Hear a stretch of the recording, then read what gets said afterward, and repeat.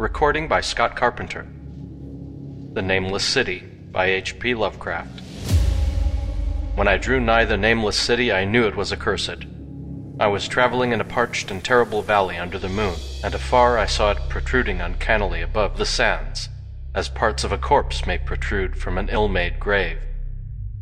Fear spoke from the age-worn stones of this hoary survivor of the deluge, this great-grandfather of the eldest pyramid, and a viewless aura repelled me and bade me retreat from antique and sinister secrets that no man should see, and no man else had dared to see. Remote in the desert of Araby lies the Nameless City, crumbling and inarticulate, its low walls nearly hidden by the sands of uncounted ages. It must have been thus before the first stones of Memphis were laid, and while the bricks of Babylon were yet unbaked. There is no legend so old as to give it a name, or to recall that it was ever alive, but it is told of in whispers around campfires, and muttered about by grandmams in the tents of sheiks, so that all tribes shun it, without wholly knowing why. It was of this place that Abdul al-Hazred, the mad poet, dreamed of the night before he sang his unexplained couplet, "That is not dead which can eternal lie, and with strange eons even death may die." I should have known that the Arabs had good reason for shunning the Nameless City, the city told of in strange tales but seen by no living man. Yet I defied them, and went into the untrodden waste with my camel. I alone have seen it, and that is why no other face bears such hideous lines of fear as mine, why no other man shivers so horribly when the night wind rattles the windows. When I came upon it in the ghastly stillness of unending sleep, it looked at me, chilly from the rays of a cold moon amidst the desert's heat. And as I returned its look, I forgot my triumph at finding it, and stopped still with my camel to wait for the dawn. For hours I waited, till the east grew gray and the stars faded, and the gray turned to roseate light edged with gold. I heard a moaning, and saw a storm of sand stirring among the antique stones, though the sky was clear and the vast reaches of desert still. Then suddenly above the desert's far rim came the blazing edge of the sun, seen through the tiny sandstorm which was passing away, and in my fevered state I fancied that from some remote depth there came a crash of musical metal to hail the fiery disk as Memnon hails it from the banks of the Nile. My ears rang and my imagination seethed as I led my camel slowly across the sand to that unvocal place, that place which I alone of living men had seen. In and out amongst the shapeless foundations of houses and places I wandered, finding never a carving or inscription to tell of these men, if men they were, who built this city and dwelt therein so long ago. The antiquity of the spot was unwholesome, and I longed to encounter some sign or device to prove that the city was indeed fashioned by mankind. There were certain proportions and dimensions in the ruins which I did not like. I had with me many tools, and dug much within the walls of the obliterated edifices, but progress was slow, and nothing significant was revealed. When night and the moon returned, I felt a chill wind, which brought new fear, so that I did not dare to remain in the city. And as I went outside the antique walls to sleep, a small, sighing sandstorm gathered behind me, blowing over the gray stones, though the moon was bright and most of the desert still. I awakened just at dawn from a pageant of horrible dreams, my ears ringing as from some metallic peal. I saw the sun peering redly through the last gusts of a little sandstorm that hovered over the Nameless City, and marked the quietness of the rest of the landscape. Once more I ventured within those brooding ruins that swelled beneath the sand like an ogre under a coverlet, and again dug vainly for relics of the forgotten race. At noon I rested, and in the afternoon I spent much time tracing the walls and bygone streets, and the outlines of the nearly vanished buildings. I saw that the city had been mighty indeed, and wondered at the sources of its greatness. To myself I pictured all the splendors of an age so distant that Chaldea could not recall it, and thought of Sarnath the Doomed, that stood in the land of Mnar when mankind was young, and of Ib, that was carven of grey stone before mankind existed.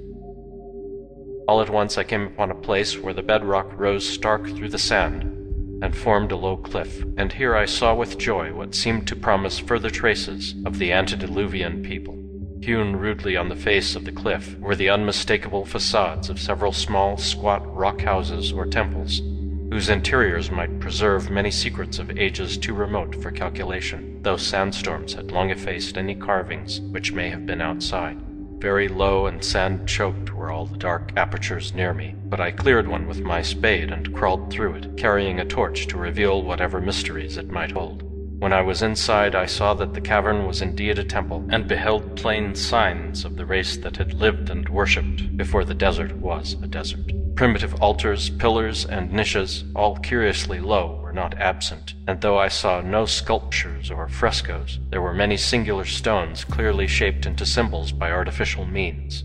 The lowness of the chiseled chamber was very strange, for I could hardly kneel upright, but the area was so great that my torch showed only part of it at a time. I shuddered oddly in some of the far corners, for certain altars and stones suggested forgotten rites of terrible, revolting, and inexplicable nature, and made me wonder what manner of men could have made and frequented such a temple. When I had seen all that the place contained, I crawled out again, avid to find what the temples might yield. Night had now approached, yet the tangible things I had seen made curiosity stronger than fear, so that I did not flee from the long moon-cast shadows that had daunted me when I first saw the Nameless City. In the twilight I cleared another aperture and with a new torch crawled into it, finding more vague stones and symbols, though nothing more definite than the other temple had contained. The room was just as low, but much less broad, ending in a very narrow passage crowded with obscure and cryptical shrines. About these shrines I was prying, when the noise of a wind and my camel outside broke through the stillness and drew me forth to see what could have frightened the beast. The moon was gleaming vividly over the primitive ruins, lighting a dense cloud of sand that seemed blown by a strong but decreasing wind from some point along the cliff ahead of me. I knew it was this chilly, sandy wind which had disturbed the camel and was about to lead him to a place of better shelter, when I chanced to glance up and saw that there was no wind atop the cliff. This astonished me and made me fearful again, but I immediately recalled the sudden local winds that I had seen and heard before at sunrise and sunset, and judged it was a normal thing. I decided it came from some rock fissure leading to a cave, and watched the troubled sand to trace it to its source, soon perceiving that it came from the black orifice of a temple a long distance south of me, almost out of sight.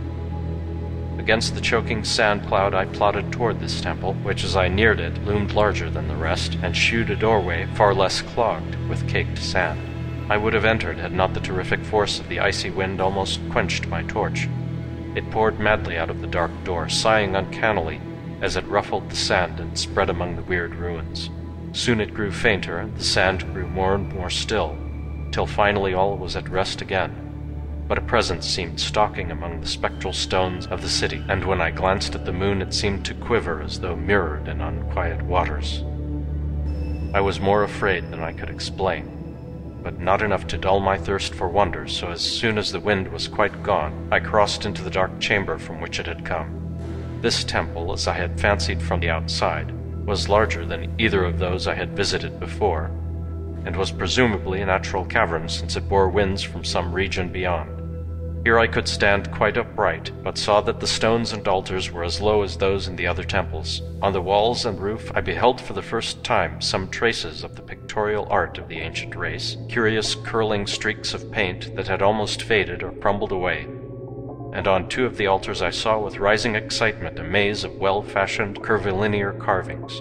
As I held my torch aloft, it seemed to me that the shape of the roof was too regular to be natural, and I wondered what the prehistoric cutters of stone had first worked upon. Their engineering skill must have been vast. Then a brighter flare of fantastic flame showed that form which I had been seeking, the opening to those remoter abysses whence the sudden wind had blown. And I grew faint when I saw that it was a small and plainly artificial door chiseled in the solid rock. I thrust my torch within, beholding a black tunnel with the roof arching low over a rough flight of very small, numerous, and steeply descending steps. I shall always see those steps in my dreams, for I came to learn what they meant. At the time I hardly knew whether to call them steps or mere footholds in a precipitous descent. My mind was whirling with mad thoughts, and the words and warning of Arab prophets seemed to float across the desert from the land that men know to the nameless city that men dare not know. Yet I hesitated only for a moment before advancing through the portal and commencing to climb cautiously down the steep passage, feet first, as though on a ladder. It is only in the terrible phantasms of drugs or delirium that any other man can have such a descent as mine. The narrow passage led infinitely down like some hideous haunted well, and the torch I held above my head could not light the unknown depths toward which I was crawling. I lost track of the hours and forgot to consult my watch, though I was frightened when I thought of the distance I must have been traversing. There were changes of direction and of steepness, and once I came to a long, low, level passage where I had to wriggle my feet first along the rocky floor, holding torch at arm's length beyond my head. The place was not high enough for kneeling. After that were more of the steep steps, and I was still scrambling down interminably when my failing torch died out. I do not think I noticed it at the time, for when I did notice it, I was still holding it above me as if it were ablaze. I was quite unbalanced with that instinct for the strange and the unknown which had made me a wanderer upon earth and a haunter of far ancient and forbidden places.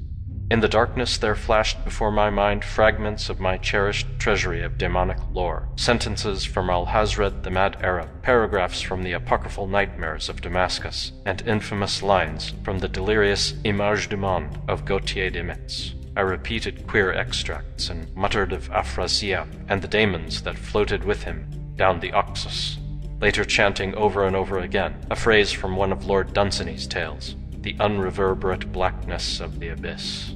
Once, when the descent grew amazingly steep, I recited something in sing-song from Thomas Moore until I feared to recite more. A reservoir of darkness, black, as witches' cauldrons are when filled, with moon drugs in the eclipse distilled. Leaning to look, a foot might pass. Down through that chasm I saw beneath, as far as vision could explore, the jetty sides as smooth as glass, looking as if just varnished o'er, with that dark pitch the seat of death throws out upon its slimy shore. Time had quite ceased to exist when my feet again felt a level floor, and I found myself in a place slightly higher than the rooms in the two smaller temples, now so incalculably far above my head.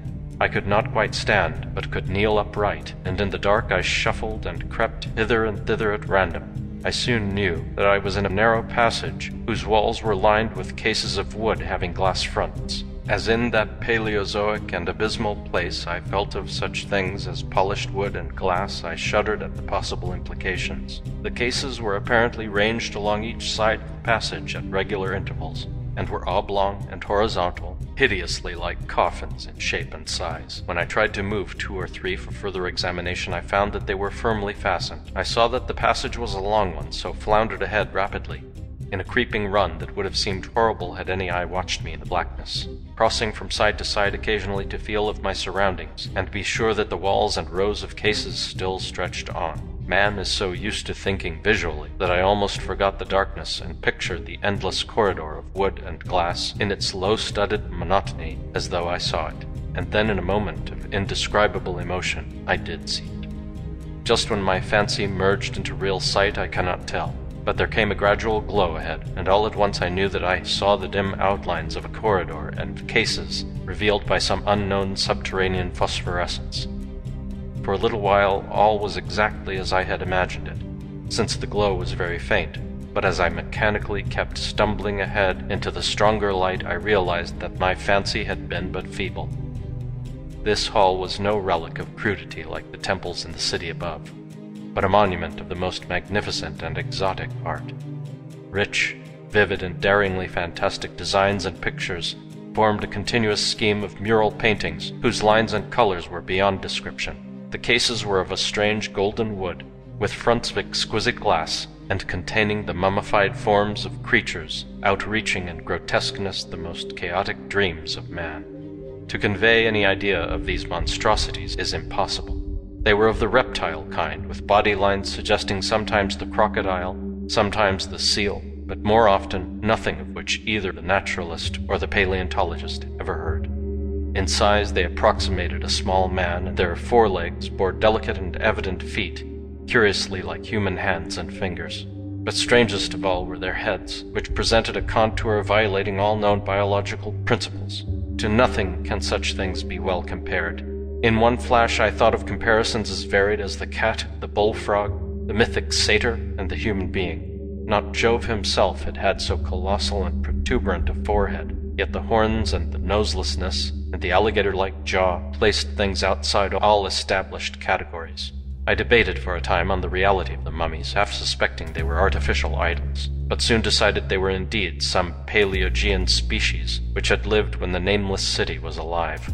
To crown their grotesqueness, most of them were gorgeously enrobed in the costliest of fabrics, and lavishly laden with ornaments of gold, jewels, and unknown shining metals. The importance of these crawling creatures must have been vast, for they held first place among the wild designs on the frescoed walls and ceiling.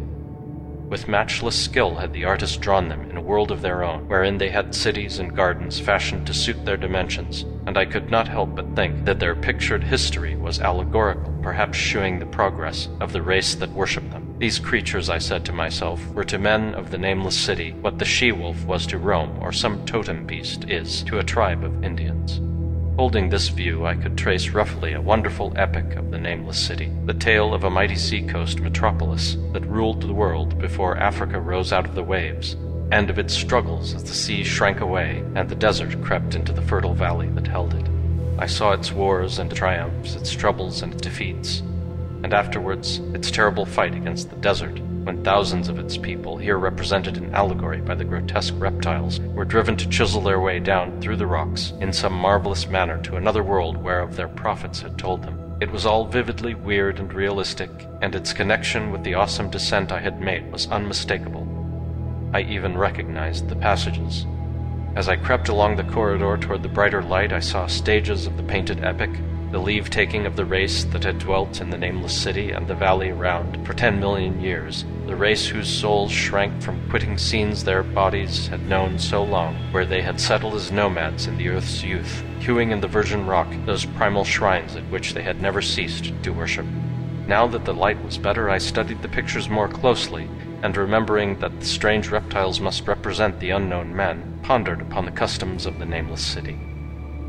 Many things were peculiar and inexplicable. The civilization, which included a written alphabet, had seemingly risen to a higher order than those immeasurably later civilizations of Egypt and Chaldea, yet there were curious omissions. I could, for example, find no pictures to represent deaths or funeral customs, save such as were related to wars, violence, and plagues. And I wondered at the reticence shown concerning natural death. It was as though an ideal of immortality had been fostered as a cheering illusion. Still nearer the end of the passage was painted scenes of the utmost picturesqueness and extravagance, contrasted views of the Nameless City and its desertion and growing ruin, and of the strange new realm of paradise to which the race had hewed its way through the stone. In these views the city and the desert valley were shewn always by moonlight, golden nimbus hovering over the fallen walls, and half revealing the splendid perfection of former times, shown spectrally and elusively by the artist. The paradisal scenes were almost too extravagant to be believed, portraying a hidden world of eternal day filled with glorious cities and ethereal hills and valleys. At the very last I thought I saw signs of an artistic anticlimax. The paintings were less skillful and much more bizarre than even the wildest of the earlier scenes. They seemed to record a slow decadence of the ancient stock, coupled with a growing ferocity toward the outside world from which it was driven by the desert. The forms of the people, always represented by the sacred reptiles, appeared to be gradually wasting away, though their spirit, as shown hovering above the ruins by moonlight, gained in proportion.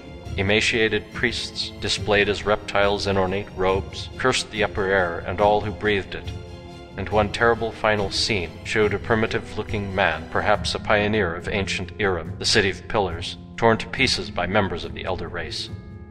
I remember how the Arabs feared the Nameless City, and was glad that beyond this place the gray walls and ceiling were bare. As I viewed the pageant of mural history, I had approached very closely to the end of the low-ceiled hall, and was aware of a gate through which came all of the illuminating phosphorescence. Creeping up to it, I cried aloud in transcendent amazement at what lay beyond, for instead of other and brighter chambers, there was only an illimitable void of uniform radiance, such as one might fancy when gazing down from the peak of Mount Everest upon a sea of sunlit mist. Behind me was a passage so cramped that I could not stand upright in it.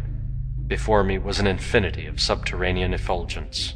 Reaching down from the passage into the abyss was the head of a steep flight of steps. Small, numerous steps like those of black passages I had traversed, but after a few feet, the glowing vapors concealed everything. Swung back open against the left-hand wall of the passage was a massive door of brass, incredibly thick and decorated with fantastic bas-reliefs, which could, if closed, shut the whole inner world of light away from the vaults and passages of rock. I looked at the step, and for the nonce dared not to try them. I touched the open brass door, and could not move it. Then I sank prone to the stone floor, my mind aflame with prodigious reflections which not even a death-like exhaustion could banish. As I lay still with closed eyes, free to ponder, many things I had lightly noted in the frescoes came back to me with new and terrible significance. Scenes representing the Nameless City in its heyday, the vegetations of the valley around it, and the distant lands with which its merchants traded. The allegory of the crawling creatures puzzled me by its universal prominence, and I wondered that it would be so closely followed in a pictured history of such importance. In the frescoes, the Nameless City had been shown in proportions fitted to the reptiles. I wondered what its real proportions and magnificence had been, and reflected a moment on certain oddities I had noticed in the ruins. I thought curiously of the lowness of the primal temples, and of the underground corridor, which were doubtless hewn thus out of deference to the reptile deities there honored, though it perforce reduced the worshippers to crawling. Perhaps the very rites here involved crawling in imitation of the creatures. No religious theory, however, could easily explain why the level passages in that awesome descent should be as low as the temples, or lower, since one could not even kneel in it. As I thought of the crawling creatures whose hideous mummified forms were so close to me, I felt a new throb of fear. Mental associations are curious, and I shrank from the idea that except for the poor primitive man torn to pieces in the last painting, mine was the only human form amidst the many relics and symbols of the primordial life.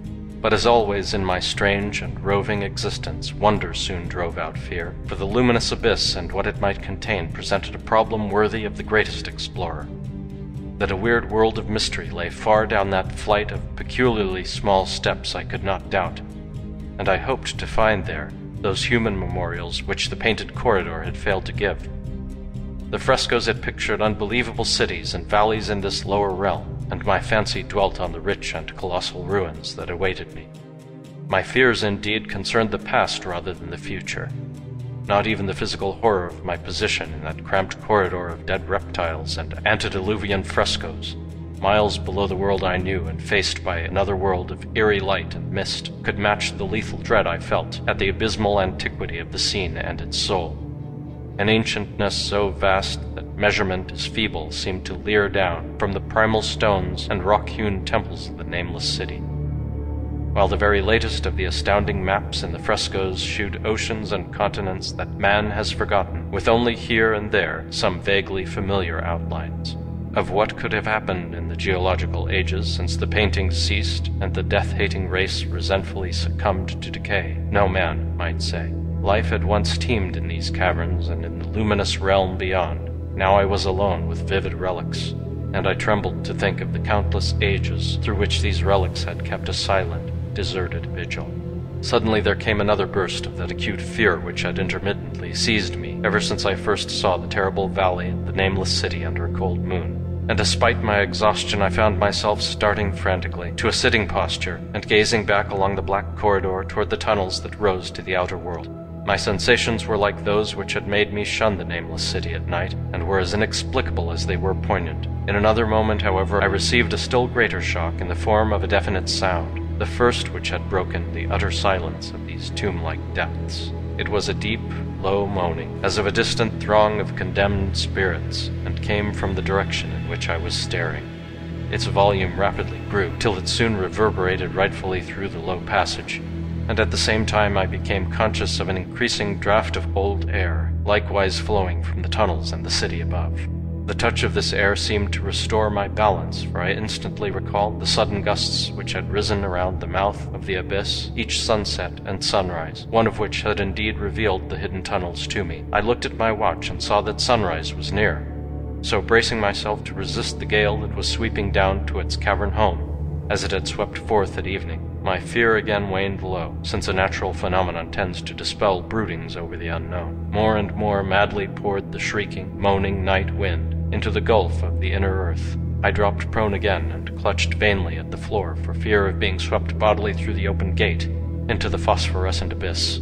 Such fury I had not expected, and as I grew aware of an actual slipping of my form toward the abyss, I was beset by 1,000 new terrors of apprehension and imagination. The malignancy of the blast awakened incredible fancies. Once more I compared myself shudderingly to the only human image in that frightful corridor, the man who was torn to pieces by the nameless race. For in the fiendish clawing of the swirling currents there seemed to abide a vindictive rage, all the stronger because it was largely impotent. I think I screamed frantically near the last. I was almost mad of the howling wind wraiths. I tried to crawl against the murderous invisible torrent, but I could not even hold my own as I was pushed slowly and inexorably toward the unknown world. Finally reason must have wholly snapped, for I fell babbling over and over that unexplainable couplet of the mad Arab Alhazred, who dreamed of the Nameless City. That is not dead which can eternal lie, and with strange eons even death may die.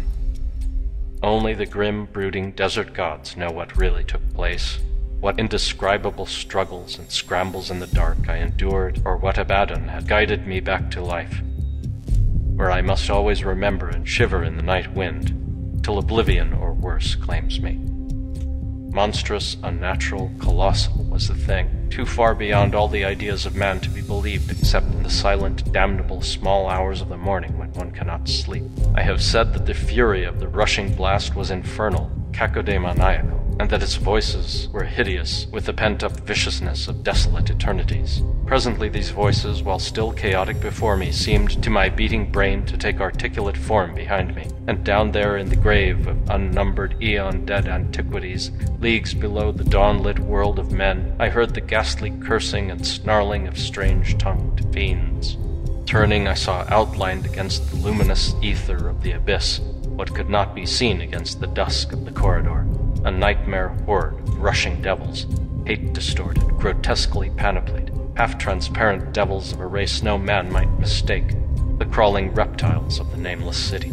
And as the wind died away, I was plunged into the ghoul-pooled darkness of the earth's bowels, for behind the last of the creatures the great brazen door clanged shut, with a deafening peal of metallic music whose reverberations swelled out to the distant world to hail the rising sun, as Memnon hails it from the banks of the Nile. End of The Nameless City